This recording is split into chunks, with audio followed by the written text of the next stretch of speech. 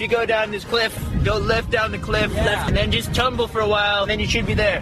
When a competent observer looks for signs of despotism in a community, he looks beyond fine words and noble phrases. It's society. They work for each other. They pay each other. They buy houses. They get married and make children. That just sounds like slavery with extra steps. Go into the automobile business and compete with the auto trust? Can I go into the grocery business and compete with the chain stores? Not a chance. Monopoly is the menace of free enterprise. Because it's just a big money-making machine. They're wandering through a maze of inauthentic, fake landscapes, and they can't escape. The message in all this is that the capitalist system in America is unfair and is, in fact, a failure at providing for basic human needs or maintaining continued national growth. I can't wait for the episode of Who Wants to Be a Millionaire, where all the contestants team up and they overpower the host and they share the money. Bottom-up horizontal connection is sharing at all levels, not top-down control. We take it in turns to act as a sort of executive officer for the week. Because as communities go, so goes the nation. Welcome back in the studio. It is me, Daniel Jonathan Platt, here in Albany, New York, in the cold of winter. But I'm a skier, folks. I know how to dress for cold, although my hands can't really manipulate the dials while wearing gloves. Don't need those fingerless gloves, I guess. But I saw a pair of those at Food Not Bombs yesterday. But someone else who definitely needed them more than me was right next to me. So I'm like, gotta let it go. So I'm back here in the studio live after a month. It wasn't just because it was cold in the studio. It was more my site was down, so why make new episodes if I can't post them as a podcast, because this is primarily a podcast. But, of course, I have plenty of content, old shows to throw back on. I mean, after 4 years of doing this, I'm sure if you're a new listener or more recent, or you've been listening for 2 years, there are episodes that you haven't heard. I'm up to 100 and almost 140 now. Speaking of old episodes and old content, I'm basically working through my stockpile of articles. Some of them are 3 years old, but being someone in their 30s, I'm 33, I don't experience time year to year much anymore. It's more of a 5-year cycle. At least maybe that's my mindset. I'm on that mindset of the 5-year plan. And or the 5-year, or the political 4-year political cycle, and one cycle is probably about as good as another as far as American politics are concerned. But I experience time that way, and I don't know how I feel when I kind of see discussions that kind of look at things year to year, compare, or rather it's the immaturity of, this year was pretty bad, wasn't it? Oh, can't wait for next year. Yeah, right. It's the year that matters. It's the year. It's the year you hate. But similar to the meme that it's not Mondays you hate, it's the system. It's not the year you hate, man. It's the system that lets just as many people die of a disease, preventable disease, as the year before that. Referring to COVID strains. But anyway, working through my backlog. Why? Because I'm atrophying down. I'm doing what the economy can't do. Atrophy down. Say, I am not going to collect articles. The economy, it cannot work backwards. It can't limit itself. It can't say, I'm going to stop collecting articles that I keep having to I'm never going to run out. I can keep doing new shows forever. Or it's there's just going to be news. Anyway, I'm shifting the show, whether I'm going to go down to an hour or not, but that's kind of the plan. I tend to go to an hour. I'm dangerously close to having a permanent full-time position, something I have not done in 6 years. And I'm going to feel very meditative about it, I suppose. I already have a picture I'm going to post with it because I'm watching the anime Cowboy Bebop, and there's an episode where Faye Valentine, the female bounty hunter, she's sitting in this kind of kiddie family restaurant on a stakeout, and she's ordered a sundae, but she's so uncomfortable being where she is. She has this face of disdain, or not disdain, but discomfort, like, oh, I really don't want to be here. Anyway, but she's got a sundae, and then she starts eating it. And that's kind of how I feel. I'm going to have the sundae, folks. I'm going to have the consumerist sundae and not have to feel like, oh, because I've never made more than 14, 15 grand in my life a year. But anyway, enough about my stats. Let's talk about national stats. Let's talk about union stats. The theme of this episode, the meta theme, is dual power and creating new economies of scale that are socialistic or community-based, but particularly focusing on unions, not so much unionization stories. You can go to many outlets for that, but as my show, the case is I collect articles that interest me and also tie into a larger picture of things. Yeah, so to get back to the explanation, I'm working through a list of articles. Some of them go back a few years. I've collected them together into one themed show, as I always do. And I have maybe 3, 4, 5 left, and then I will switch to being more local issues and news, and I already have a plethora of things to do with that. None of it's, of course, complete, but it's more just outlines. But hey, that's where you start. You just make the outline, and then you can flesh it out as you go. So let's get right into it, because I got a lot to cover, a lot I want to cover, but I'm not going to read, But let's start with Left Voice. This is from a 2020 post. Okay, it's 2 years ago now. But again, like I said, I'm in a 4-year span. This is still like recent past. That's how I think about it. The title is, "A historic wave of worker struggle is sweeping the U.S. and it's speeding up." So this is about the general uplift of unionization drives or union strikes that occurred during the height of the first wave of the pandemic. I'm going to refer to it the first wave, then we had a second wave, and now we're in the third wave. We're right in the middle of the third wave.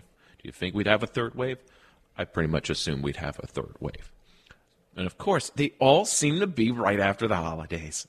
It's like we can't help ourselves. We have to go have a holiday and see the folks and do all the things that we could not do throughout the rest of the year. We can't help ourselves, it seems. A wave of militant workers' struggles sweeping the U.S. With over 800 strikes, workouts, sickouts, and other disruptions since the beginning of March, this is 2020, this wave is being driven by two things: support for the uprising against the police and fear of being forced to work amid the danger of infection and death.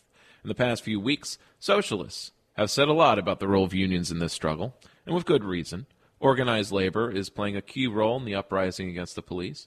Union bus drivers are refusing to transport arrested protesters in many cities, and on 2 separate occasions, union dock workers shut down ports across the country in mini strikes to stand in solidarity with the fight against cops.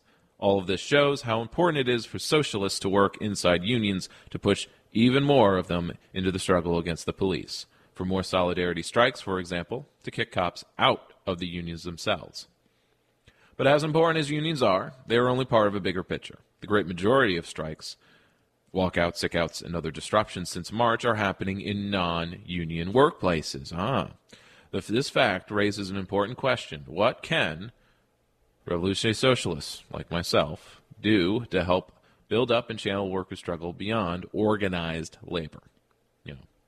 Capitalized labor. One key possibility is to agitate as widely and loudly as possible for the building of workplace committees by all those being forced back to their jobs in the pandemic, regardless of whether or not they're unionized. Now, of course, it doesn't have to be in a crisis, but really, we're in the long crisis here. So there's no better time to start than any time. There's no better place than any place. But also to build up the organized workers' power for sabotaging and striking more workplaces in order to deepen and broaden class struggle against the police, but against, a system that does not care for us. But it's just as important to agitate for a citywide assembly, assemblies that could be places where the uprising in the streets can build wider, stronger connections to struggles of union members. So this is in the context when there were thousands of people in the streets. We did not organize assemblies because some of these events were organized by, Democratic Party functionaries sometimes, or people who were very, very focused on reform and being aimed at local government already and not forming a parallel local government, which is what this is talking about. When you form an assembly, that's basically not so much a mob, but it could be an organized meeting of sorts that replaces, at least for a week or two, the city council. If you get people together and say, okay, we're going to collect our own tax base through donations, through dues, like a union, we're going to be our own government. We're going to stop paying local taxes. We're not going to fund the cops locally anymore. Something like that. And we're going to put our money not towards local property taxes to help fund the police that oppress us, but we're going to put them into our own crisis teams, our own free schools and what have you. All the things that, projects and community efforts that need funding and otherwise have to get it from foundations funded by the very capitalists that exploit these communities. So let's see. More on unions in this uprising, referring to the 2020 uprising. Unions are playing a key role in the current one in its first state, so maybe I'll just skip that. No, this could be new information for you. A union bus driver in Minneapolis organized his co-workers to refuse helping cops bus arrested protesters to jail. The tactic quickly spread beyond Minneapolis to San Francisco, Pittsburgh, D.C., New York, Chicago, and beyond. Meanwhile, an international president of the Amalgamated Transit Union issued a statement supporting the tactic. Bus drivers are hardly alone. Teachers in Minneapolis quickly joined the uprising against cops. Within days, the teachers' union there, Minneapolis Federation of Teachers, pushed the school district to cut its ties with the police. On June 9th, dock workers across the country engaged in a mini-strike for 8 minutes and 43 seconds, the length of time that it took to kill George Floyd, that Derek Chauvin took to kill George Floyd. And on June 19th, dock workers once again showed their solidarity when they shut down ports across the West Coast as part of a day of action. Now, hindsight, we didn't get massive police reform. But these gestures, these moments, these actions taken by, say, the teachers' union to remove police from the schools, let's say, is a step forward. It's demilitarizing, depolicifying our society, a little bit at a time. Rank-and-file movements have been crucial for pushing unions to join the uprising. Union bureaucrats are usually reformist, if not downright reactionary. For example, the head of the AFL-CIO rejects the idea of kicking cops out. In other words, he is defending exactly the same people who murder and terrorize black and brown communities and break strikes to protect the power of the ruling class. I've seen it myself. Local strikes that basically because sheriffs and other police could be brought in on overtime to basically prevent an effective picket. On Friday morning, the president of the SEIU gave an interview vaguely saying that kicking police out of unions would be an option to be considered, while remaining silent on the issue of police abolition. Not being for or against it even. It's pretty easy to be against it if you're, trying to walk a middle path. When bus drivers fought against helping cops transport protesters, it didn't start with a union bureaucrat, it started with a rank-and-file driver. And so on. Seeing this power, many socialists rightly point out how important it is to struggle inside our unions to support the uprising. It's crucial that socialists help build up this rank-and-file power. We will need to create more wildcat actions in our workplaces, to push more unions into the streets for marches and demonstrations, and to force union leaders to take more committed and serious action, like kicking cops out of orgs. But there's also a struggle beyond unions. Socialist strategy has to cope with the extremely small reach of unions. Nationally, only 10% of the workforce is unionized, the lowest number on record in the U.S. This breaks down to 33% in the public sector and an abysmal 6% in the private sector. I saw this play out in a conversation about the Kellogg strike and sort of pseudo-boycotts where, don't buy Kellogg cereal, right, and putting that out as a boycott and endorsed by unions. But it's like how many union members, the 9 million of those that basically is represented, eat cereal compared to how many in America eat cereal overall. whether it's Kellogg's or not. But it shows just the masses amount of people.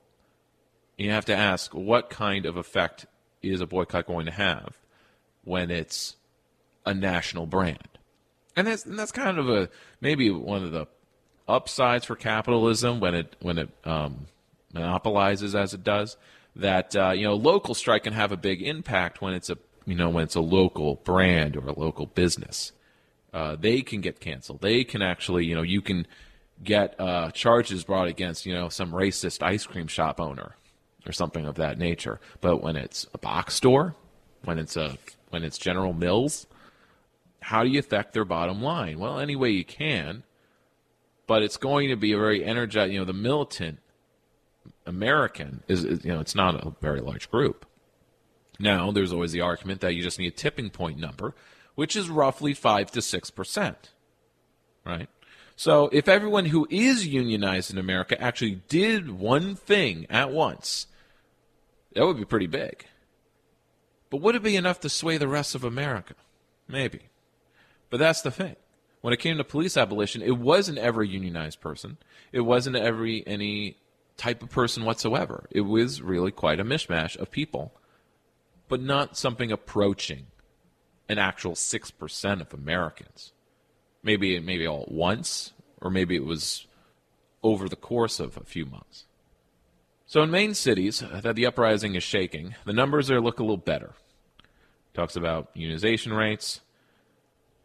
Most exploited workers are only rarely unionized. Those kinds of workers tend to mobilize for struggle and strikes or waves during movements of mass struggle. We see exactly this dynamic playing out today with mass strike actions of workers in Amazon, Instacart, McDonald's, as well as by agricultural workers since the pandemic hit in the U.S. I covered that 2 years ago. In fact, Payday Report has so far tallied about 800 walkouts, strikes, and other disruptions since March 1st of 2020. This tally shows that there is a wave of militant worker struggle happening right now, and it shows that this wave is being spurred by two factors: safety concerns over COVID and support for the uprising against cops. But also, the wave is accelerating. Between March 1st and the end of May, there were 260 reported workplace disruptions. That means more than 500, or the vast majority, occurred in the last 3 weeks, driven above all by support for the uprising against police, and the large majority of these disruptions are happening at non-union workplaces, organized especially by restaurant and retail workers, warehouse ones, agricultural laborers, meatpacking, and truck drivers.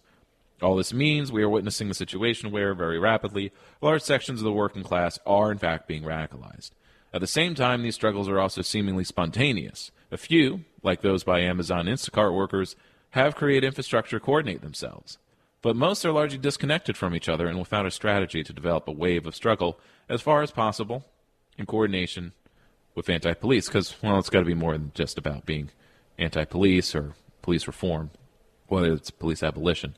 But I'm going to have more on that later. Or I'll head on that again. Worker committees and mass assemblies everywhere. And, this article advocates for creating worker committees, mass assemblies. So outside, not just unions that are maybe have the goal of negotiating a better contract with the owners, it's to do something that's parallel to private ownership, something that's parallel to local government. If it's, totally corrupt, totally, bought, or totally just about crowding out alternatives by usually not, if not by economic power, but laws backed by economic power. So let's see. In this way, local assemblies could be small-scale experiments in building a united front of workers and anti-racist orgs. They could serve as spaces for revolutionary socialists to argue that the fight for worker safety and the fight against cops must be parts of one struggle against capitalist ruling class that wants to maintain its power and profit at any cost. And in those kinds of assemblies, socialists could help support and defend the most radical positions emerging in the uprising, like kicking cops out of unions, or totally abolishing the police, or, especially, seizing workplaces under worker control. In this way, mass assemblies would be crucial forums for socialists to counter the Democratic Party that is frantically trying to tame and channel this uprising. And, like usual, they pretty much did. Calling instead for the creation of our own independent revolutionary party that links the struggles of workers and the oppressed, make a third a party that is labor-oriented. To me, the Greens are that. Eco-socialists. So that's a Left Voice. I believe they're Australian, in fact. But otherwise, they're revolutionary socialists. But that's about as militant / left-wing as I'm going to get. Although, if I have time, I will end the show from an anarchist point of view, kind of a introductory kind of piece, but just read a few paragraphs from that, because it's just more about a larger point I want to make. So moving on to kind of what workplace, taking over the workplaces looks like, building dual power, something, a true alternative to the workplaces we have owned by capital and capital owners. What does it mean to have something under community ownership? How would that transition happen? What are the ways it can happen? Both the nonviolent or the non-state, the ways it can be done without the state, the ones facilitated by a state, or the ones done outright by a state, which I'm not actually covering, but, I think you can read a book, a Leninist book about doing that, how that works. Or anything about the histories of existing socialist states or states run by socialist / communist parties, and how they interact with private enterprise or capitalism. So this is from In These Times. It's a dispatch from May of last year, which would be 2021 now, I'm referring to. When these workers organized, their cafe was put up for sale, so then they bought it. In 10 months, baristas at White Electric, a coffee shop in Providence, that's Rhode Island, went from unionizing their workplace to starting one of only a few dozen worker-owned cafes in the country. Although I do not like that it's only a few dozen worker-owned cafes. But, well, if they multiply, then there'll be 100, and then a few hundred, and then maybe 1,000. Written by Harry August. 5 former White Electric coffee workers gather at the Dexter training grounds next to the Providence Armory. Slightly stunned, earlier that morning, April 14th, they signed the purchase agreement to own the cafe. In just 10 months, the small group of baristas went from forming a union to creating a workers' cooperative to buying the business for around $500,000. If someone had told me, one day you're going to run that business across the street, I would have said, yeah, sure, okay, buddy. This is Danny Cordova, 27. Who worked at White Electric since 2019, who used to eat at the cafe a decade ago when he attended nearby Central High School. These White Electric workers started organizing soon after the murder of George Floyd. They sent a letter to owner Thomas Turpin with demands to go beyond slogans and window dressing, putting the sign, Black Lives Matter, in the window, and achieving racial justice at the cafe. The letter, and of course, how do you achieve racial justice in a business? Well, making it worker-run and then worker-owned would be really what we're going for here. That way, institutional prejudice and bigotry and classism can no longer play a role. So the letter, which was signed by 39 current and former staff, called for Turpin to hire more people of color, enroll in anti-oppression training, increase wages, and make the cafe wheelchair accessible, among other demands. So it's also about fighting ableism, too. That's social justice warriors for you. And yeah, it's not just about the racial justice angle of hiring more people of color. It's also about raising their wages, economic justice. You can't have one without the other. I refer you to the speeches of MLK, but I don't have to do that. I've done that before. There's a lot of other people who do that. So anyway, they weren't actually things we thought would happen, says Chloe Chasting, 44, who had worked at White Electric for 16 years, even before Turpin bought it in 2006. They were dreams, but they were fully all happening. She's speaking, she's not writing. But it's interesting that you can have a worker basically be at a place or business and be there longer than most owners. That the ownership can change hands, but the workers don't. That goes to show that it's the workers that are doing the work and making the business a thing. An owner puts up the upfront capital, although if the business is already there and the equipment's already there, right, the capital's already been invested, a new buyer is simply taking over the value of it. Anyway, I don't need to go into all that theory and economic stuff, do I? Let's continue on the practicalities. The coffee shop, which reopened May 1st, is one of Rhode Island's few worker co-ops. Even before the pandemic eliminated many food service jobs, opportunities for workers to organize for better conditions at small restaurants were rare. Union membership only 1.2% industry-wide in 2020. While co-ops are becoming more popular, there are only about 500 operating around the country. This is according to Daniel Rapkin, Senior Program Director at the Democracy for Work Institute, nonprofit that tracks and supports co-ops, started by Professor Richard Wolff. Many of the white electric workers say summer 2020's national uprising over police killings of black Americans made clear the need to push for a stronger commitment to racial justice at the cafe. That's what set everything off, said Amanda Sewell, 36, who started working at the cafe in 2013 and helped draft the letter. So she's in her 30s when she starts working in 2013, so that puts her at 7 years older now, so she's like 43.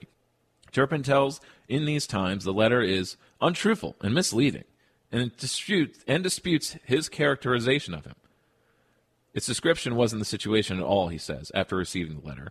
He says he closed White Electric in July 2020 to meet with the workers and a mediator. The cafe closed again in late 2020 because of the pandemic, then reopened in January until the sale in April. The workers, however, claim the 5 active employees who signed the letter were laid off, while the 2 who didn't sign were kept on the train replacements, as described in a public petition following the letter's release. The petition adds that the fired employees were offered their jobs back, but they were still publicly appealing for community support to prevent another episode of retaliation. Following the advice of a labor lawyer, the group realized they could form an independent labor union, which they named, get this, Collaborative Union of Providence Service Workers, called CUPS. This is a good union name because it means that other people in other shops could join it, or organize their own, local. Unlike many other unions and co-ops, CUPS is not affiliated with any larger union, has no support staff, and requires no dues, but still gives workers the ability to collectively negotiate a contract. After creating union cards, the workers requested Turpin voluntarily recognize CUPS, which he did September 8th, 2020. The very night they formed the union, the workers say, they received notice that Turpin was selling. Turpin tells in these times that he had been looking to sell for months, but records indicate it was first listed September 9th. Turpin offered the first opportunity to buy the cafe to the workers, which shows it isn't really just a matter of animus, who realized they could turn it into a worker-owned, quote, co-op. They raised $25,000 through a GoFundMe campaign, held fundraisers at farmers markets, and raffled off merchandise to accumulate the $55,000 down payment. It's been all community-driven, Kovova says. People are excited to see a place where workplace democracy can thrive. But then there's the rest of those payments, aren't they? They're in debt to the former owner from now on. At least until they pay it off. And what was it, $500,000? Well, let's see. They got, I guess that's a tenth of it out of the way. Now the worker owners are, but that's without interest, of course. Now the worker owners are focused on the challenge of running the cafe. The shop has no managers, and profits are distributed based on hours worked. Just saying. Employees have to invest a $1,000 member buy-in, which can be paid with a $100 deposit and $10 from each paycheck. Chasing said, so it's like paying dues, but instead of dues, it's basically rent to own. She adds that while workers are still in the process of meeting their goals around racial justice, our intention is, got to, pay the money for the contractor to put in a ramp if you're going to make it ADA compliant. You need more capital investment, right? Okay. So Chasing says, she adds that while workers are still in process, our intention is to do all those things that are our own demands. Their broader vision extends beyond the walls of a single coffee shop, of course. That's why, Chasang says, their union name is so general. The door is wide open to other area service workers. The union's intention all along has been not to only fight for ourselves, but to also serve as an advocate and resource for others. Okay. Revenge. So this is a story from Gizmodo, filed in the spring of 21, April of last year, and it's titled Revenge, Spectrum Workers on Strike Build Their Own ISP, written by a Whitney Kimball. And this is in New York City. If for any number of reasons you'd like to burn telecoms to the ground and build a new internet service provider on their smoldering remains, there is some hope. New York City Spectrum workers who've weathered an anguishing 4-year strike have built their own internet service provider. If the city throws its support behind it, period, comma, the People's Choice Communications, that's their name, could liberate New Yorkers from cable gangsters once and for all. I find it interesting that this Gizmodo writer, points out the telecoms as a cartel, as a monopoly that is universally despised. Where is the consumer unionism? Can't just be worker unionism, right? Then it's kind of putting it. I mean, this is a general American consumerist kind of lens that it's up to producers that produce things, and consumers are reacting to what is produced, and it's a matter of free market principles that people will buy from what they want, and it's up to that they have the choice, but they need the choices provided. So. Thank goodness there's hope, because these Spectrum workers are making an alternative choice. But what if unions were also made out of consumers that could then that's basically how you effectively boycott a product now, right? It can't just be workers that do a boycott, because they're the ones making the thing, right? But there's way more magnitudes, more people who consume a thing, right? Because commodities are made in such large quantities compared to the past. So you kind of need consumer unions to have collective action in that realm where it really hits the powerful in their pockets. Because without people buying, they have nothing. Just almost like, because, with credit in the way of our culture in the last 40 years with, hyper-normalization, it's like everyone's duty is to consume. It's almost like we're working to buy things. And just as much as it's almost like, you could have workers strike, but then they could be easily replaced, or the jobs could be outsourced. But can the consumption be outsourced? So the city itself is almost constantly fighting Spectrum itself. With its rise to dominance in New York, then Governor Cuomo has tried to evict it.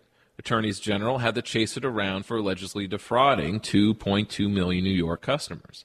And the company was accused of putting employees in harm's way just 1 month into the pandemic.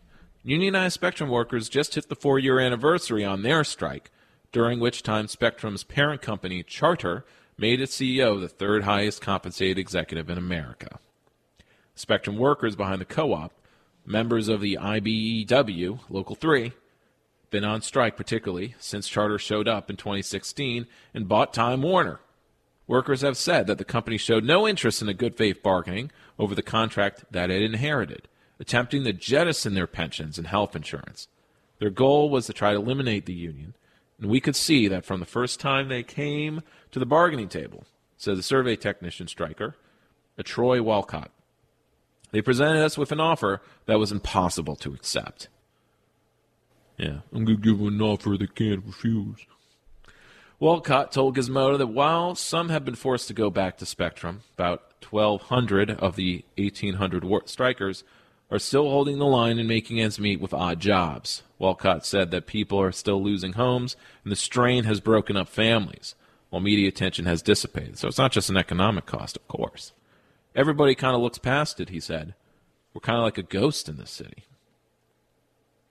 After attempting, it's only news when a strike starts and when it ends, or maybe for the first week of it. After attempting to convince the city to establish a municipal network, city-owned and run, or municipal internet, which is one way to do socialism in a way. It's community-owned if it's city-owned or it's publicly owned. But if it can't be publicly owned, because our governments, plural, I'm referring to multiple levels, are unwilling or unable to do any of that. So it has to shift to community, individualistic kind of methods. But anyway, so after they tried to do that, organizers turned to the idea of a co-op-owned model, the kind of radical concept recently in the realm of activist dreams. Workers co-own the company. The building residents own the network. The C-suite doesn't extract a cent. Residents pay for the installation fee in monthly increments, which organizers believe might range to $300 to $400 per apartment. But residents cover the cost similar to a mortgage and a monthly payment of around $10 to $20. And it's not like you pay it forever, only until it hits the $400 mark. By comparison, so basically, I guess that means 40, like 40 payments. By comparison, Spectrum's lowest priced offering is $50, with packages going up to $150, which represent over a quarter of the public housing residents' monthly rent. Quarter. Oh yeah, a quarter of the rent. A quarter of the it's like a quarter of the rent. And of course, you pay that forever, and it's only going to go up over time. People's Choice operates light, scalable infrastructure. The fixed wireless network is enabled by a mesh network. May have covered that a long time ago. Antennas are installed on individuals' buildings, which receive a wireless signal from the co-op's central hub. Building residents then connect routers via internet cables and then operate as normal. Sasha Menderev, a mesh network pioneer who helped architect People's Choice, compared the system to a spider web. In the event of a link break, building antennas can connect and reroute through each other, reducing the likelihood of a large-scale outage. Co-op makes a radical proposal in the business structure itself. Parsing out the network to customers and the ISP company to workers implies that both groups are an equal share of the bargaining power. Customers who own the infrastructure will be promised the option to bring in a new service provider. The reverse is true for workers who can pull their service. It means people will have to collaborate, and I think that's really interesting. It means that you're going to have to pay fair wages. It means that customer service is going to be important. It's not a charity. This is, and you expect me to say solidarity, right? Well, a synonym. He says this is a sustainable social enterprise. It also means that speeds get faster and service gets cheaper as more customers sign on. Once you get critical mass of people, you'll be able to buy more bandwidth in bulk, which drops the cost per megabit dramatically. By dramatically, I mean it can drop to multiple orders of magnitude. The difference between 1 and 2 gigs is very different than the difference between 10 and 100 gigs. It's remarkable how cheap bandwidth gets when you buy in bulk. Still, they still haven't worked out all the costs, though, and they certainly offer a better return on any co-owner's investment. We rarely get a hard metric to define how much telecoms are charging through the nose, but a 2015 investigation found that Comcast was pocketing 95% profit margins. Co-ownership necessitates transparency. The money left over from the anticipated minimum monthly payment is meant to fund community service and pay back co-owners. That's their dividends. Not stock market. So having ownership of something as big as a cable system is definitely going to be a game changer in the community. Now, of course, there's a limit here of how much and how big it is. While relatively a small number of people are currently using the system, People's Choice claims that it already has the potential to reach hundreds of thousands of Bronx residents. So it's particular to the Bronx. We have a big portion of most of Bronx covered with our antenna, Walcott said. Now we have to go building by building to let people know we're out there and start turning them on. A few dozen Spectrum strikers have been actively involved in the installations, but Walcott expects that at least 100 workers are waiting in the wings for the project to scale up. Walcott says that they're equipped to take a minimum speed of 25 megabytes per second download and 3 megabytes upload, which is a requirement to legally qualify as a broadband connection. Meanwhile, Spectrum's low-income internet offers 30 megabytes per second, though the company qualifies this with the disclaimer that wireless speeds may vary. And they've had to settle in court for lying about that.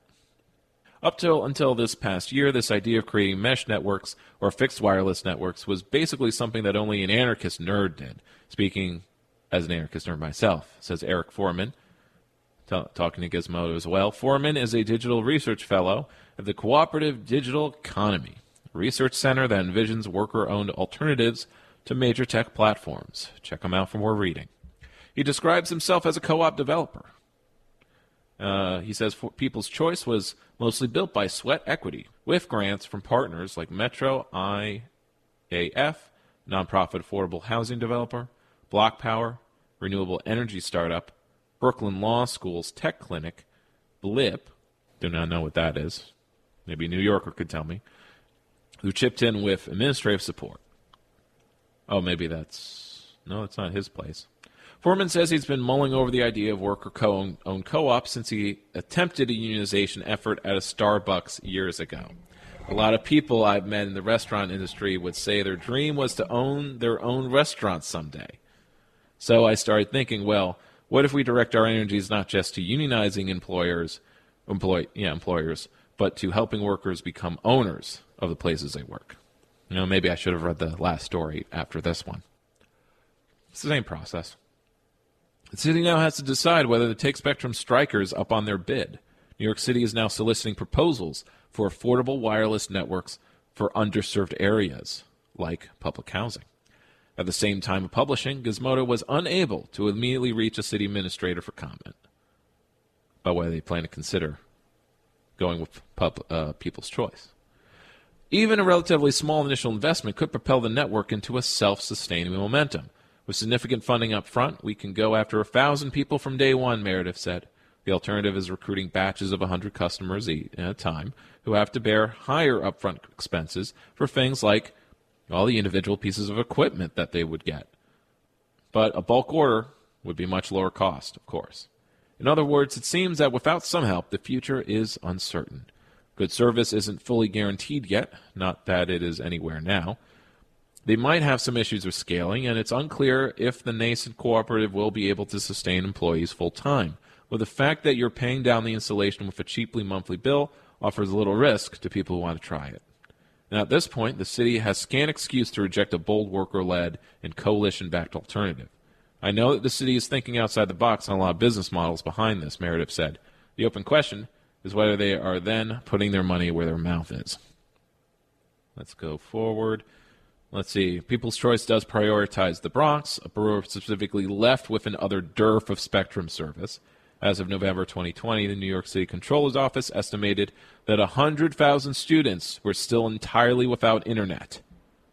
And this is, this is during the need to work from home or schooling from home. Just a few months into the outbreak of the pandemic, the company petitioned the FCC to impose data caps, artificial limits on internet usage, in order to charge more. Let's see. Yeah, it is the end here. Big telecoms are more interested in making $50 to $100 a month serving people on the Upper West Side than they are in the Bronx, Foreman told Gizmodo. It would be another outrage if the city gave a single cent of taxpayer dollars to Spectrum after what it's done in the past 4 years. Nice. To wrap up the hour on worker cooperatives / worker ownership, an article, a little quick one from Grassroots Economic Organizing, kind of a site blog that doesn't publish a lot very often, though I haven't gone through it all. It's usually very generic stories, but I kind of like this one. It kind of works off of a story I did back in an episode titled The Co-op Question, where I talked of a program / law, co-op law in Italy that allows people on unemployment to, rather than take money for being unemployed and not being able to work for a capitalist enterprise, take that money and, if they get a few other people to do so, start their own business and get their money, unemployment money in a lump sum, right? So instead of getting a few $100s a month to make ends meet, you get a lump sum which you can invest with. And particularly, you're investing in the workers themselves to do things themselves. Because after all, if people are unemployed, it's because the capitalistic or the for-profit market has failed to employ them. We do not see it that way. We see it as the employed's responsibility or the worker's responsibility to be employed. And if they're not being employed, it must be something wrong with them. So the title of this one is Why Italy Might See a Worker Cooperative Boom, which is interesting considering, but anyway, what I kind of mentioned in the co-op question, because that was more about being skeptical of co-op strategy as being like this linchpin in socializing the economy. Not that I'm making that same argument now. I'm kind of making the opposite, where it kind of is a linchpin, but regardless of whether it's super important or not, it is part of it. It is happening now. It's something to look at. It is something to do. It is something that has not been criminalized. So this is cross-posted from Mutual Interest Media as well. So it's actually so that's where it's really from. published August 5th of last year as well, so it's mostly recent. So, a worker buyout, WBO, is when a workers collectively purchase a business from its previous owner, often creating a worker cooperative, period. Worker buyouts usually occur to try to save a business facing closure due to insolvency or the former owner retiring. The next decade may yet hold huge opportunities for worker takeovers from retiring bosses. And this is because there's government programs that help people do this. It's something that's encouraged, which is not something that no policy such exists in America, to my knowledge. Such policies do exist in certain areas of Canada where the New Democrats have taken power. I think in one episode of Co-op Talk, they talked about Manitoba, more like municipal investment banks. So it's like public banking, but just investing money in co-op production, worker ownership. So anyway, the next decade may yet hold huge opportunities for worker takeovers from retiring bosses.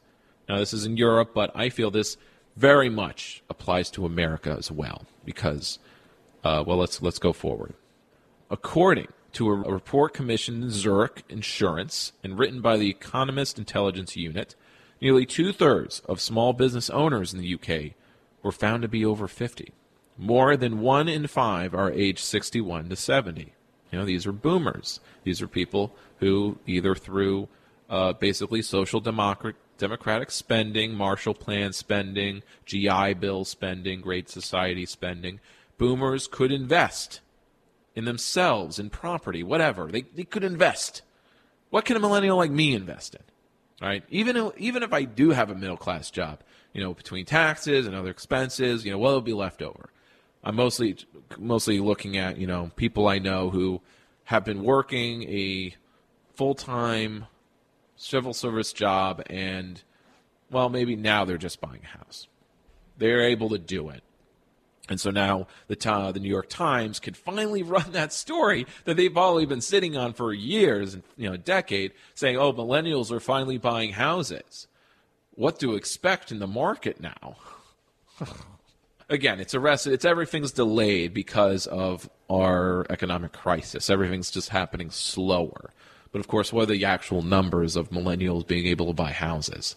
I guess it all depends on how boomers are retiring, and there is some amount of economic activity that we can step in and fill. But we can't really create it ourselves because value of capital has been sucked out of the economy basically through the process of, let's boil it down to banks get bailed out, people get sold out. Put it down that way. These small businesses are ripe for worker takeover, especially as over 60% of owners have no clear succession plan. So this immediately makes me think of how my own neighborhoods and my own region that there'll be some business, right? And the owners, it's been a family business for 2, maybe multiple generations, or maybe it's just been a staple. It's been around for 40 years, It was started back in the 60s, and it's been a staple of a neighborhood. And the owner's selling, and they need to find a seller. But who is there around to buy? It's not going to be some local person. It's never going to be some local person. Or it is, and then you basically have one person own like 5 restaurants. So it looks like you have 5 different businesses when really it's just one big owner. And they're consolidating, and they just, each time someone retires, they use the capital they're accumulating through their businesses to buy another one. And it just snowballs, and there's no diversity, and it's inequality. That seems to be the process happening in my region. But people cry, oh, it's so sad, this place is closing, oh, it's so many memories.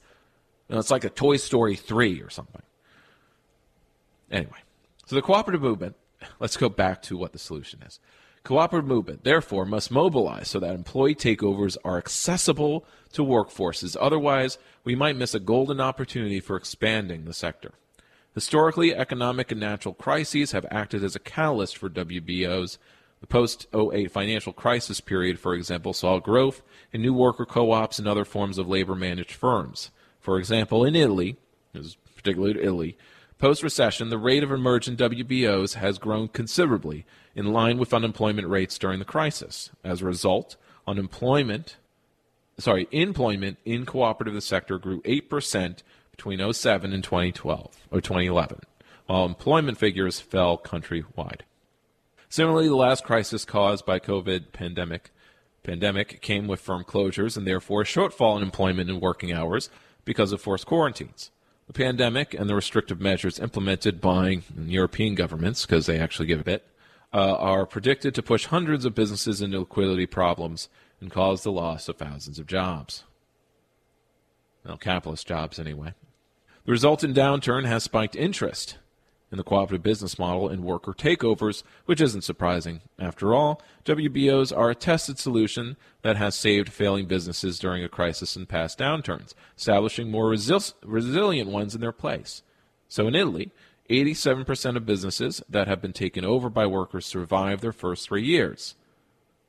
That's way more. That's so much more. I don't know if the stats always seems to be changing, but it's like the common stat of like half of new businesses fail in their first 3 years.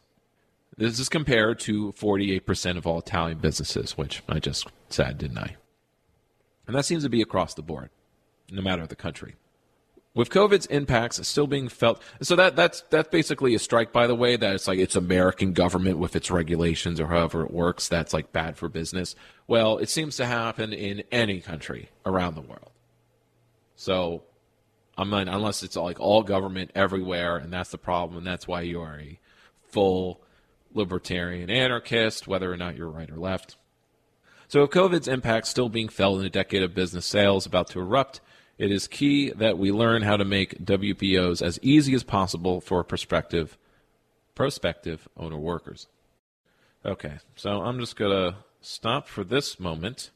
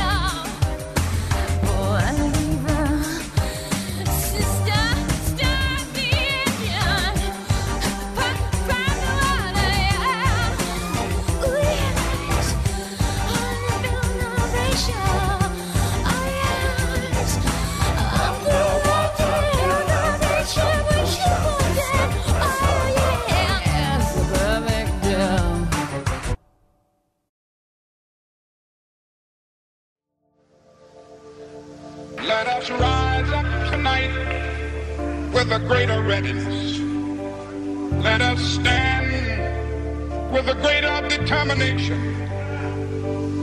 Let us move on in these powerful days. These days of challenge to make America what it ought to be. We've got some difficult days ahead, but it really doesn't matter with me now, because I've been to the mountaintop, and I've looked over, and I've seen the promised land. I may not get there with you, but I want you to know tonight that we as a people will get to the promised land. I'm not worried about anything. I'm not fearing any man. Mine eyes have seen the glory of the coming of the Lord. 1960, students all over the South started sitting in at lunch hours. And I knew that as they were sitting in, they were really standing up for the best in the American dream, and taking the whole nation back to those great wells of democracy, which were dug deep by the founding fathers in the Declaration of Independence and the Constitution. We've got some difficult days ahead, but it really doesn't matter with me now, because I've been to the mountaintop, and I've looked over, and I've seen the promised land. But I want you to know tonight that we as a people will get to the promised land. I'm not worried about anything. I'm not fearing any man. Mine eyes have seen the glory of the coming of the Lord. 1962, when Negroes in Albany, Georgia, decided to straighten their backs up. And whenever men and women straighten their backs up, they are going somewhere, because a man can't ride your back and listen to it. 1963, black people in Birmingham, Alabama, aroused the conscience of this nation, brought into being the Civil Rights Bill. Later that year in August, I would try to tell America about a dream that I had. We've got some difficult days ahead, but it really doesn't matter with me now, because I've been to the mountaintop, and I've looked over, and I've seen the promised land. But I want you to know tonight that we as a people will get to the promised land. I'm not worried about anything. I'm not fearing anything. We've got some difficult days ahead, but it really doesn't matter with me now, because I've been to the mountaintop, and I've looked over, and I've seen the promised land. I may not get there with you, but I want you to know tonight that we as a people will get to the promised land. I'm not worried about anything. I'm not fearing any man. Mine eyes have seen the glory of the coming of the Lord.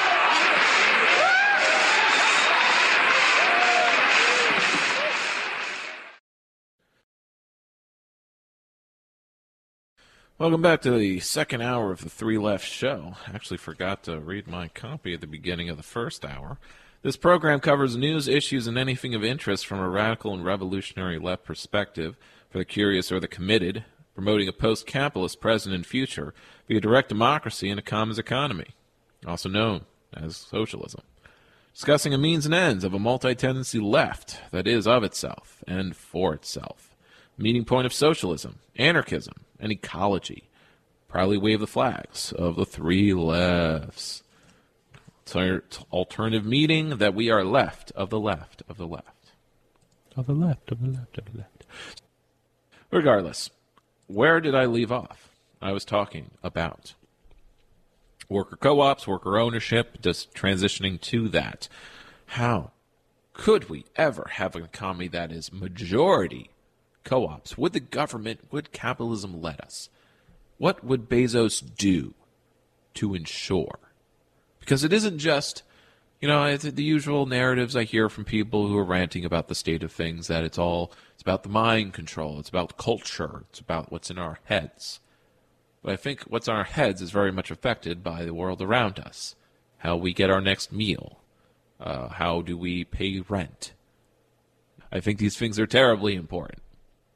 It is not that Bezos makes pervasive arguments for his billions. It is not, or that if he does, it's about just convincing capital investors. That's who you need to convince and make arguments about. But you're not making arguments for any kind of social utility or moral argument, just what value can be extracted, what profit can be made. And this is just how things are. If you didn't do that, then it would all collapse. How can we build something new out of this wreck that we're in while it's still moving? I mean, it's like fixing a bus while it's falling apart. But you cannot stop. Can't stop the train as it heads towards the cliff. So, I was talking about worker buyouts, particularly in Italy. With COVID's impact still being felt in a decade of business sales about to erupt, it is key that we learn how to make WPOs as easy as possible. It means like that the businesses are going to be up for sale. So Italy has long been held as a poster child of worker buyouts, thanks to an ecosystem of support for potential worker-owned firms and legislation that makes the process more widely available. So it's not like the government's literally funding all of these things, even though it is technically government money, but it is welfare money. But it's being redirected from, giving a man a fish to teaching a man to fish, as it were. So to repeat what was mentioned in the co-op question episode I did, the Mercano Act was introduced in the mid-'80s and has been particular importance in promoting WPOs and therefore cooperatives. The act was introduced by Giovanni Marcona, the Italian Minister of Trade and Industry, and was passed to protect jobs and facilitate recovery of companies in crisis. The act aimed to safeguard workers' jobs whose workplaces were in contemplation of bankruptcy, moving out of the country, or selling by the owner by giving workers the legal right to convert their workplaces into cooperatives. A right that does not exist in America in the slightest. Place where we have rights. We have rights here in America. There are so many rights we do not have. You have one right. Right this way. That's George Carlin's quote. The European Research Institute on Cooperative and Social Enterprise stated the Mercona law in Italy was instrumental in facilitating employee buyouts, primarily providing a framework that enables cooperation among all kinds of various stakeholders. While there were upwards of 1,000 worker-recuperated firms in Italy in the 70s and 80s, owning from the economic turmoil of the decade, by the end of 1990 there were at least 114 active ones in existence. By 1997, a total of 5,569 jobs were saved or created by this process. Which isn't really a lot, is it? But that's something I think I mentioned during the co-op question, that the numbers don't really bear this out as some kind of revolutionary program or policy. Is it a non-reformist reform? Is this the kind of law that helps us transition away from our inhuman economic system? Other pieces of legislation have helped boost the sector and facilitate worker takeovers. The Bassi Law, 1947, a general law on cooperatives, enhanced this constitutional recognition, providing special tax facilities. This is something kind of we have in America, but in this case, if a cooperative were dissolved or sold, then its reserves went to another cooperative or a cooperative federation, rather than distributing them among members. Thus, these reserves have been contributed to the development of a movement, not only for current members, but future ones, and that's very important. These reserves, among surplus from existing cooperatives, help fuel the ecosystem required to finance new cooperatives and WPOs. When business fails, it's like the money just disappeared, or the capital just goes into the pockets of, rentiers. It's always the people collecting rent that always make out at the end. Vultures. Let's not become vultures ourselves, but for bits of the attention economy. All Italian cooperatives pay 3% of their surplus to co-op development funds. It's kind of like paying dues, isn't it? Managed by different cooperative federations in Italy. These contributions to a solidarity fund are tax-exempt and pulled together to offer below-market loans to other cooperatives. So, it's a growing bit. Let's see, these are the things they have. Cooperatives have been pooling their resources before, with being mandated to of the largest fund, the Cooperazione Firenze Impresa, CIF. Formed by the initiative of Italy's three major cooperative federations, Lega Coop, Coefa Cooperative, and AGCI, in 1986. In the UK, this has inspired members of cooperation to campaign for some larger consumer cooperatives to set up funds that would be used to help set up, firms they could buy from. Italy has a composite of legislation and cooperation that has been built up to facilitate worker buyouts. Other countries should take note if they are to grasp the upcoming opportunity. Considering firm closures in today's pandemic conditions and the upcoming wave of retiring owners, it is perhaps necessary to put WPOs on the table again and discuss cooperatives as a real alternative to traditional firms. I'm kind of wondering how this could work on a local level, as I always do whenever I read about a policy.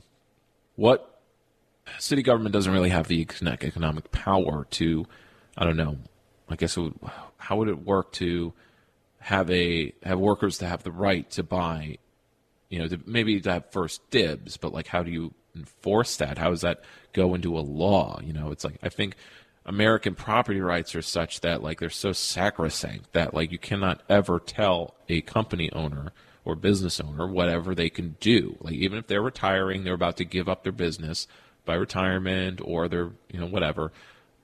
How do you make sure, or how do you write a law or have an ordinance that says, well, I guess that's a matter of like, well, you filed to do business in Albany. That means that when you retire your business, that you will have to offer it to your employees, even if they can't like fund it or whatever, but give them the opportunity to, because that's usually the thing that gets people off their butts. The fact that they had the opportunity to sell it. That's what the Providence coffee shop, the owner offered it to the new unionized workers rather than say, well, I'm going to sell it to Starbucks. And meanwhile, in the Buffalo area, we got the first unionized Starbucks after many, many, many failed unionization drives. There's finally a breakthrough and a acceptance of a unionized Starbucks. I believe it was like an IWW effort. Maybe it wasn't, but maybe it was DSAers. But point is that it was finally done. Breakthrough. I'd like to investigate more on that. Maybe it's something I should have included in this episode, but I'm not. But it was more recent. Recent news, hot news. But nothing's really hot with me. It's all about trying to collect one's thoughts after a lot of things have happened and try to make sense of them.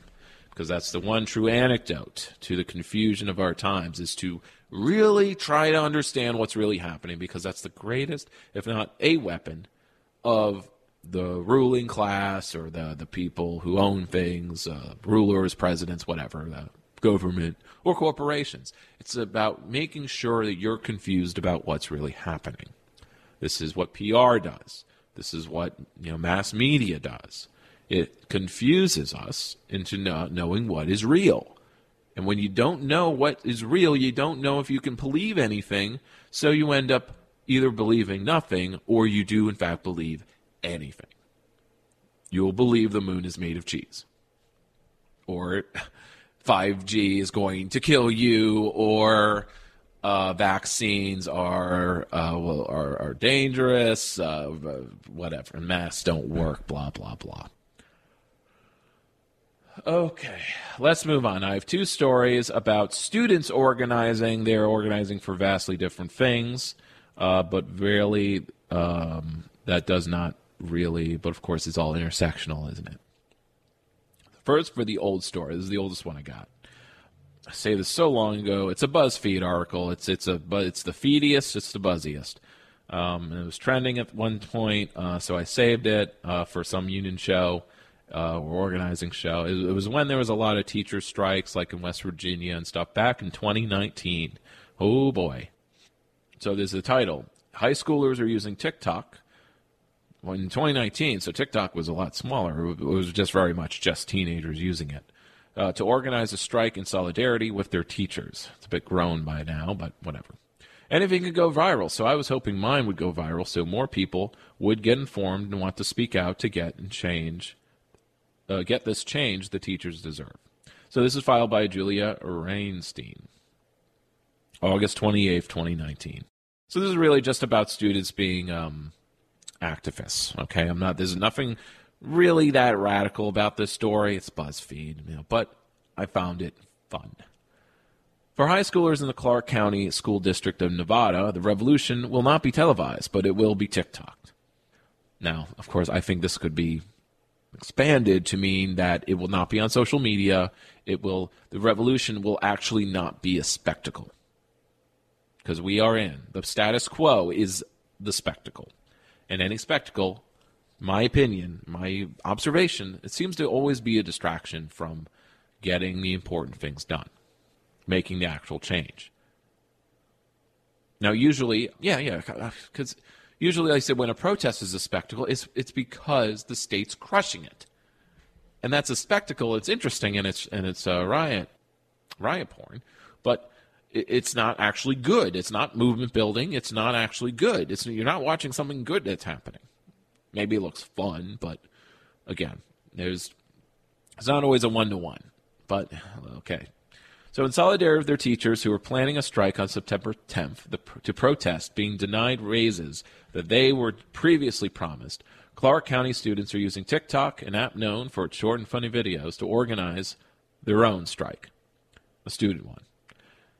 Gillian Sullivan, 16, kicked off the plans for the September 5th student strike after she had a TikTok go viral in which she blasted the unfair conditions under which their teachers were working. Our district is refusing to give teachers who spent the past 3 years earning enough credits out of their own pockets, spending enough hours outside of school to earn credits to get a raise. And our school district won't give it to them. Like, literally, they won't pay the teachers what the teachers earned. Like, totally. Grody. She's not actually probably a Valley girl. She just used like, which is like what a lot of people do. So let's see. 3 years ago, teachers had been guaranteed professional development raises for furthering their education, but the school district did not budget enough money and offered significantly smaller raises instead. While some compromise has been made, negotiations are still continuing, according to the teachers union. As the school district did not respond to comment. Of course they didn't. Gillian said she decided to organize a strike after her mom, an employee of the district for more than 20 years, so it's in the family, was denied a professional development raise she'd gone back to school to work for. I can't even imagine how frustrating it must be to work at a job and be promised a raise contractually, and then it wasn't actually guaranteed. Gillian decided her fellow students at a Foothill High School, football high school, high school football, it's Foothill, deserved to know how their teachers were being treated. That night I posted on TikTok my Instagram story and my Snapchat story. And I posted to TikTok, and I made a Twitter as well. All the bases covered. I just figured it might as well be social media because I know all my friends are there. And it's a good way to get stuff out. By there, sorry. They are on it, not there. It's not real space, okay? It obviously blew up. TikTok has more than 35,000 likes, and a tweet from the video went viral as well.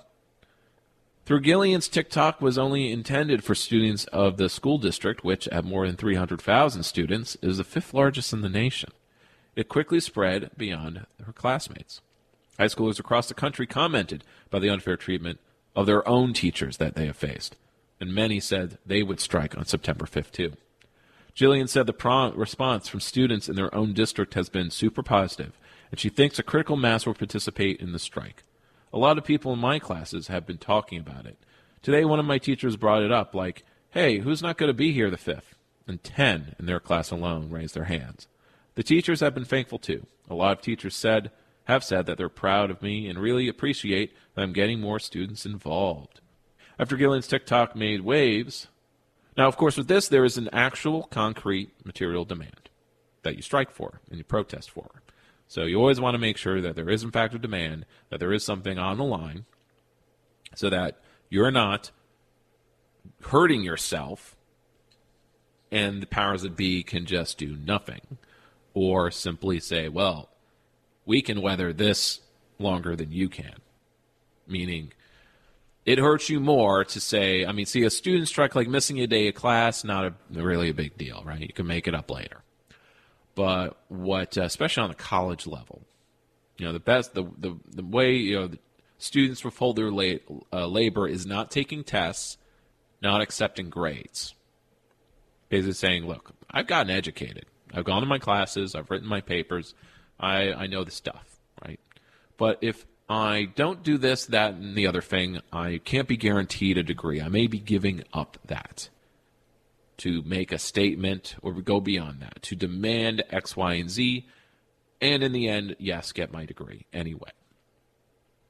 But I'm going back to a case where basically at Harvard, you had some students kind of thinking about this, but they eventually, they couldn't get enough students to sign on to say they're not going to file the paperwork to finish their degrees, which would hurt the numbers when Harvard says, oh, we had this many graduates or whatever. It has a material impact on them.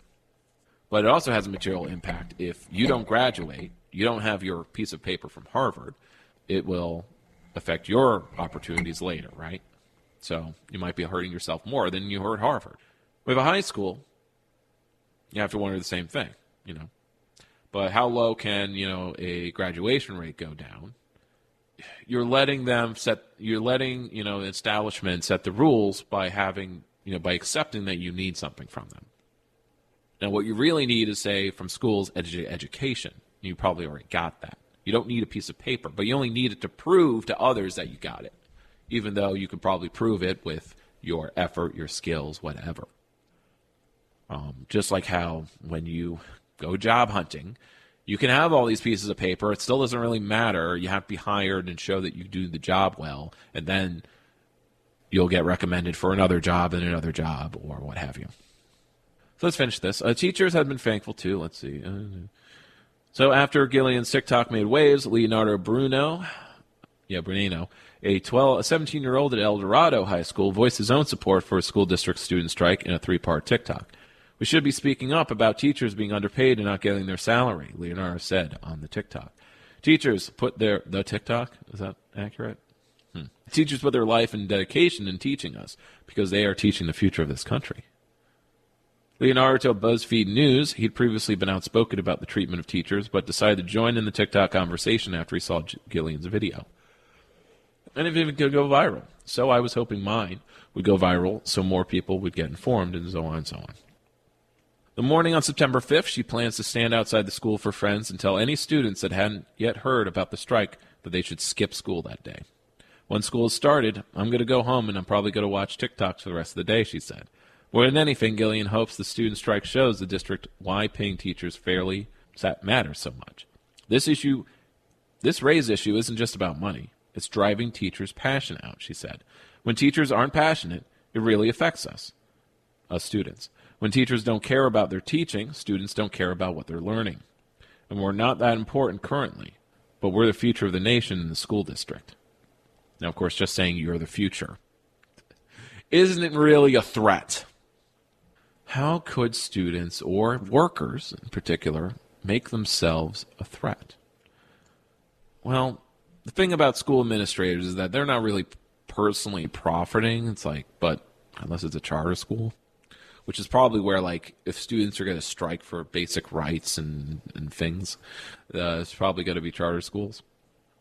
But how would this work, right? When to demand better conditions, for example, like a better building, you have to demand it of the taxpayers or something, right? Or you demand of the city or the school district to raise the school taxes and actually bite the bullet and raise the school taxes, right? But of course, in New York, conservative Democrats, or the Democrats, have made it impossible to do that by actually instituting a property tax cap where you are limited how high you can raise taxes each year. This is basically to prevent, they're raising my taxes too much, they're raising my taxes too much kind of stuff. It's killing us, it's killing us. Unfunded mandates were killing, but see it again, but that's just shifting the burden down. The state should just be funding schools properly so they don't have to tax local people to the tune of 15% or something of that nature. And also they have to keep going up because there's inflation, but the value of things aren't going up. Or in some areas it's land, but if incomes are stagnant, people can't pay higher property taxes, even though if the property is valued more, the work isn't valued more. Isn't that funny? So I mentioned college students actually and how they could leverage themselves. Well, here's an example of them of a group doing that, and it actually dovetails with police abolition. as well as police reform / the uprising. Students demand abolition coursework from colleges and universities. As the title, this is from the Progressive magazine. Boy, have I ever read from them? Maybe you've heard of them. It's a long-standing magazine from 1909. It's been around for over a century. The Progressive. Just The Progressive. I find it interesting, but anyway, that the Progressive would put out something about abolition, but what have you. So, this is filed by a Precious Funderin. Yeah, now that I'm doing a job where I'm calling a lot of different people, I'm seeing a lot of different kinds of names. I'm seeing people named Precious, and some Princess. Some people, parents name their kid Princess. I mean, basically the names of Zoomers. A lot of normal names, old school, traditional names, but a lot of non-traditional too. So in 2020, defund the police and abolish the police became mainstream political terms. Notable prison abolitionist Ruth Wilson Gilmore was profiled by The Times. To combat media coverage that was insisting that Black Lives Matter protesters were demanding police reform, Mayamon Kamba wrote plainly for The Times that protesters are indeed calling for the abolition of police. Covered these issues numerous times, policies of police abolition, the politics of it, mostly the vision. So now, even though scenes of BLM protesters marching in the streets have faded, protesters continue to demand that universities and public schools cut ties with police altogether, as mentioned before.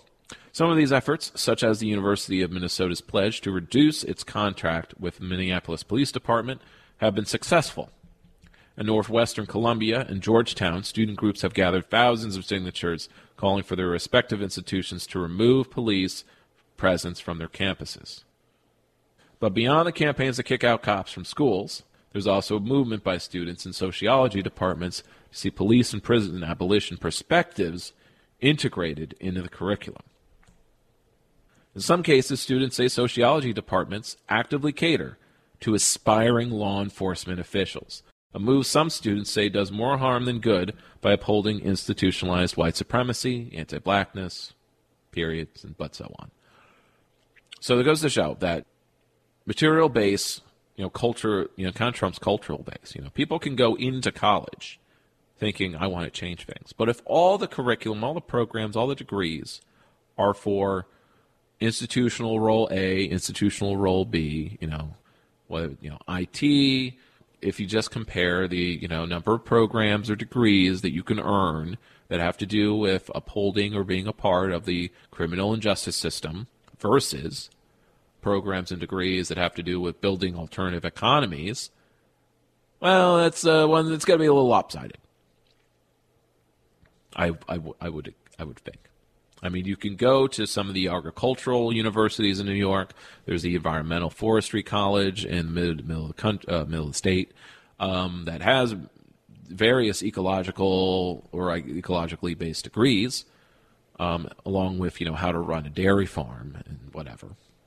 But and how to make biofuel, stuff like that. There's all kinds of degrees, but there's also a lot of criminal, quote unquote, criminal justice, law enforcement, blah blah, counterterrorism, how to police and terrorize people. Anyway, so Audrey Rose, a sociology graduate student at a small Catholic university in Pittsburgh, believes that white abolition is sometimes discussed. There will never be an entire course dedicated to this perspective in her department. I'm sorry, not white abolition. While abolition is sometimes discussed. Sorry, I got that in the brain, I guess. But white abolition is not killing people of lighter skin tone. It's about getting rid of the concept that there is a group of people that is the normals, the people who are normal or the basis for society, or because just a reminder, white is a political class, not a ethnic or cultural one.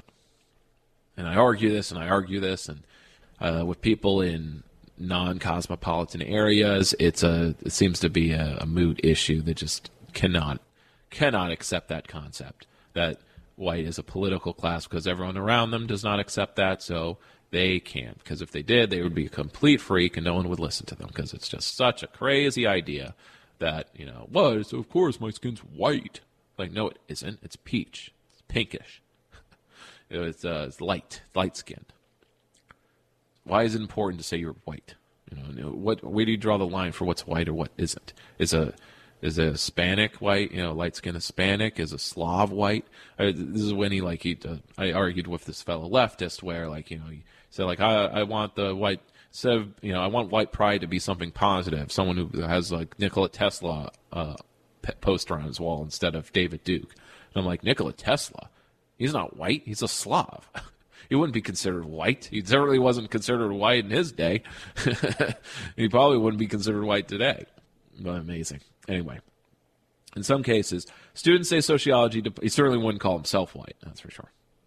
So sociology, this is quoting Rose, sociology tends to be pretty liberal no matter where you're going. It's always going to skew the left of institutional stances, Rose says. Most faculty are definitely going to be pro-reform, at least. Some are definitely pro-defunding. But even with abolition discussion in classrooms happening from time to time, Rose doesn't see professors, even those with tenure, fully embracing abolitionism. I sincerely doubt, at least in my time, that we'll ever see outright calls for abolition in the classroom, she says. I don't think it'll ever... Now, of course, why is she trying to enforce her views on her professors or whatever? It's more about if you have a defined position in a classroom, it means that the conversation shifts to pro or anti-abolition to how do we do it? And that is, time is money, or time is value. Not so much money, but valuable. And we don't want to spend our time, if you are committed to something, arguing whether it should be done or not, but how to do it. And so, if you're going to pay, especially because time is money in college, if you're going to pay for classes, you want it to be for things you want to actually talk about. Not talk about whether something should be done, because then you could spend your time getting your graduate degree arguing for abolition, but not how to do it. So you have your piece of paper, but you're left with unanswered questions. Now you have to spend another 4 years figuring out, or finding space, or making space, or paying for space to discuss that. So I want to go over that before I continue. I don't think it'll ever be wholesale endorsed by a professor or by a department or by an institution, certainly not in my time. You need these sociology graduates to become professors themselves. But some sociology students are calling on their departments to completely cancel carceral curricula. Okay, we can do some canceling here, okay? What does it mean to study something that you think doesn't need to exist? Says Rashan Maladono, a postdoctoral fellow in the Department of Sociology at Georgetown U. Maladono believes many sociologists have strong financial incentives to never get rid of a curriculum that he says advocates for policing in prisons. They make excuses for cops to remain cops, for the state to remain the state, for the prison industrial complex to remain that. For a lot of sociologists, they can't support prison abolition because then their jobs would be gone. They'd have nothing to study. Seems kind of reductionist to kind of put it that way, but so on. Last June, Amber Hamilton, a candidate in the Department of Sociology at the University of Minnesota, wrote a series of tweets and a letter asking her professors to rethink how they talk about the prison industrial complex. On May 20, because usually it's talked about like a natural institution or something. So quoting, I guess, the letter, on May 27, 2020, University of Minnesota President Joan Gable announced that the university would cut ties with the Minneapolis Police Department in the wake of George Floyd's murder, Hamilton wrote. As such, continued advertisement of courses as a path toward law enforcement and inviting law enforcement officers to our classroom represent a hypocritical disjuncture between the stated policy and the practice of the department. Soon after, faculty and students hosted internal workshops to discuss how classrooms could implement readings about abolition.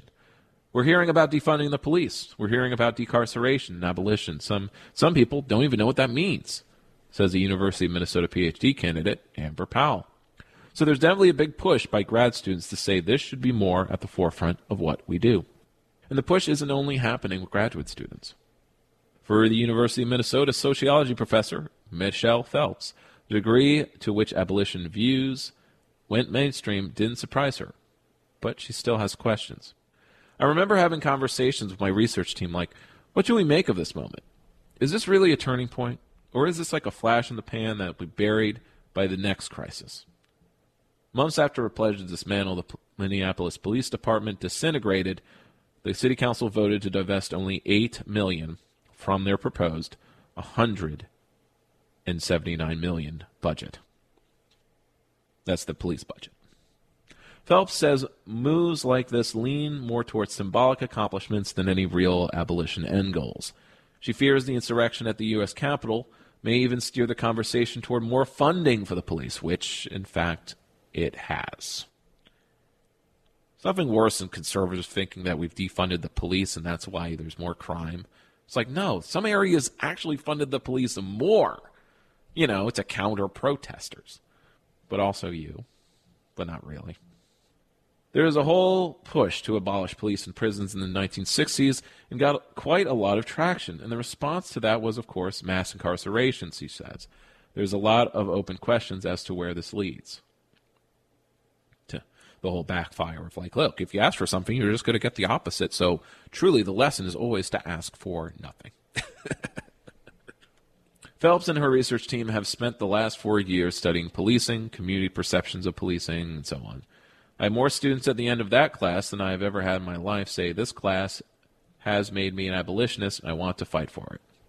So let's go to the end. So this isn't so much student organizing as much as student activism. It's very much activist mode, not organizational. This is where the conversation gets sticky for me, because I don't know what we want people to... Maybe I don't think I read all of this. I just read the headline, students, do this, but of course it's... the progressive, so they're not going to talk about it as far as like in terms of organizing. They're going to talk about it like individual activists or individual people, social justice warriors doing their thing. And that's how progress is made. Okay. Whatever. So let's see if I can end the show with this, or maybe... But this is an op-ed at an anthropology magazine called Sapiens. So this is not an anarchist magazine. This is an anthropology magazine where an anarchist is writing something. So he has to go through all the usual paragraphs of explaining anarchism and explaining what it is and isn't for the audience of this magazine, which I will skip because this is a show that assumes you are not a dummy and that you know, at the very least, what anarchism is. I've covered that in plenty of other episodes. But what I want to cover with this is the thesis of the op-ed, made by its title, Anarchism in Practice is Often Radically Boring Democracy. Anarchists have been an easy scapegoat for violent events in recent months, but anarchism as a political philosophy is fundamentally about collective deliberation and responsibility. So this was published a whole winter ago, 22nd of February, 2021, by David Flood, who is a postdoctoral fellow at the University of Virginia. 2 hours into a weekly planning session, the 15 or so black-clothed, tattooed, and pierced activists were getting cranky. People wanted action, and tempers were flaring. I thought that my research on leftist organizing might finally get exciting. But then the meeting facilitator quickly reminded everyone of the group's commitment to discussion and consensus, and thus called for a 10-minute break. After milling around and getting snacks, everyone filed back into the cold and comfortable break room at the back of a small bookstore. It took another full hour of orderly debate before the group finally achieved a consensus on a strategy for the next action, which was a weekly food collection for hungry families. Curiously, the word these activists used to describe this commitment to group accountability was anarchy. Now this goes back to unheard of yet, I've explained, but fellow anarchist friend of mine, who's now my new roommate, actually. But anyway, he does comedy, he does open mic nights, and he wanted to do a set, a little joke, about anarchists. My least favorite people, my fellow anarchists. We take forever to make decisions. We'll have 3-hour meetings, all to decide where to put a bookshelf. And the only thing we can really decide after 3 hours of debate and deliberation is that that the discussion has to be tabled. Okay. So, As an anthropologist who has studied and worked with leftist activists in the U.S. for more than a decade, I've come to understand anarchy as something that looks very different from the violent, lawless chaos that many people picture it. Okay, Trump is still president, so he talks about, how Trump is referred to. The anarchists, he talks about anything during his rallies, and he would talk about the anarchists are coming for you. Antifa! The kind of dissonance would be amusing if the situation weren't so horrifying. If there had been actual anarchy in the Capitol that day, rather than a right-wing insurrection, I don't want to call it that.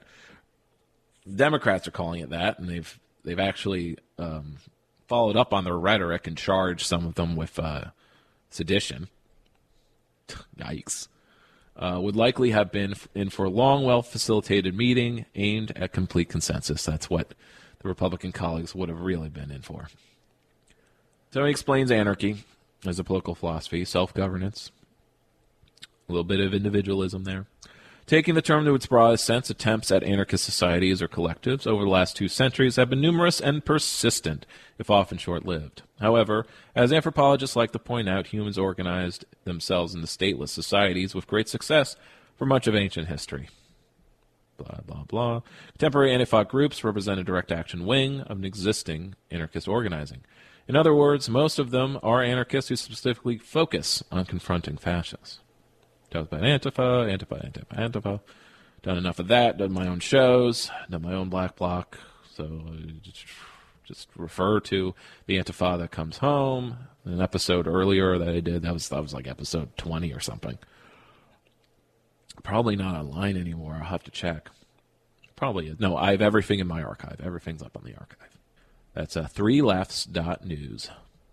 But you have to include the www, // https : If you don't leave that out, it doesn't go anywhere. Or you do a Google search for 3 Lefts show, and you will find it there. As political philosophers have long noted, it is much more complicated and difficult for people to rule themselves than to be ruled or represented. So it's a matter of convenience. Americans, we're so addicted to convenience. We have to have our convenience. And what's more convenient than being ruled by others? Even though there's all this, I'm a free person, I'm a free citizen, you show no competence for ruling yourself, sir, or governing a community. I mean, if anything, there's an outright revulsion and rejection of governing in a community. So whether anarchists in question are organizing a prison book collective, a community food drive, or a living wage protest, meetings and planning sessions are characterized by complicated strategies and procedures aimed at establishing complete consensus, though I personally have studied a lot of this. I wouldn't call it overly complicated. It's more like you just have to learn it. And if you think learning something new is complicated and overly, hard, well, I don't know how to help you then. Except I'll be patient. But it's just a matter, you have to try. You have to put in the effort. It's not convenient, true. But the results are, well, worth it. Anyway, so in the case of anarchists described earlier who were running a food drive, the full hour of debate after the break came down to this question. Should they collect only healthier foods, or in this case, did any calories count as good calories? One young woman, growing increasingly impatient, had shouted, "Look, I've got 2 garbage bags full of perfectly good bagels from the bakery leftovers. I'd rather they not get completely stale while we sit here all week arguing about the ethics of giving hungry people white bread." A young man responded with a concern. "We're trying to help people. We shouldn't be giving them all this nasty processed food just because that's all we can get." Eventually, as a facilitator moved through an orally speaking rotation, also called a go-around or a stack, but if you go through everybody in the circle, it's a go-around. Some in the group who have grown up poor talked about the dignity of making their own choices, and the group reached consensus. They would simply collect whatever free food they could find and offer it through their community connections. The meeting ended up taking, so it just comes a matter of why are we feel the right to make decisions for other people about whether if they should be eating healthy or not, which is something that conservatives attempt to do all the time. Let's not do that. They do, please. And say, look, they're spending their food stamps on unhealthy food and junk food. You should just take it from them. What, so they can eat beans and rice every day? That's not good nutrition either.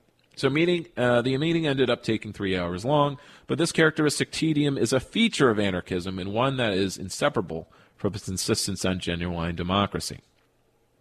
Now, of course, the amount of time it takes is kind of dependent on the size of the group.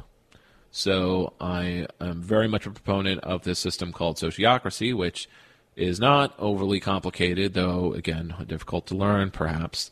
But it basically boils down to keep groups small, and it doesn't take an hour to do a go-around or to do 3 go-arounds, let's say, so everybody kind of gives their piece 3 times. That takes an hour. That's why it takes 3 hours, because everyone speaks 3, 4, multiple times.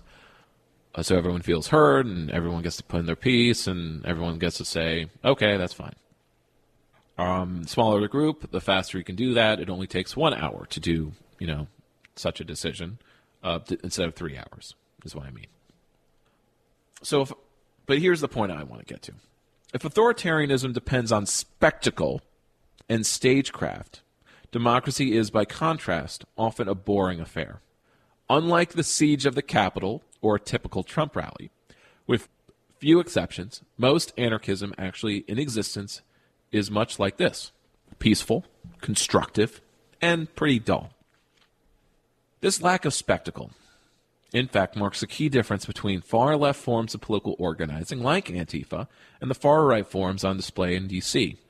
That means, referring to Unite the Right rally or January 6th of last year. As I saw firsthand at the counter-protest in Charlottesville, the former is pro-democracy and the latter is authoritarian. Now, if in practice both of these movements tend to mistrust centralized government, anarchists are suspicious of its forms, even representative, because they find it insufficiently democratic. In contrast, many of the far right overly glorify actual fascists. And they hate government because it's too representative, too deliberative. In the end, it is perhaps no surprise that along with Black Lives Matter activists, one of the leftist boogeymen for Trump and followers have been a scattered pro-democracy movement.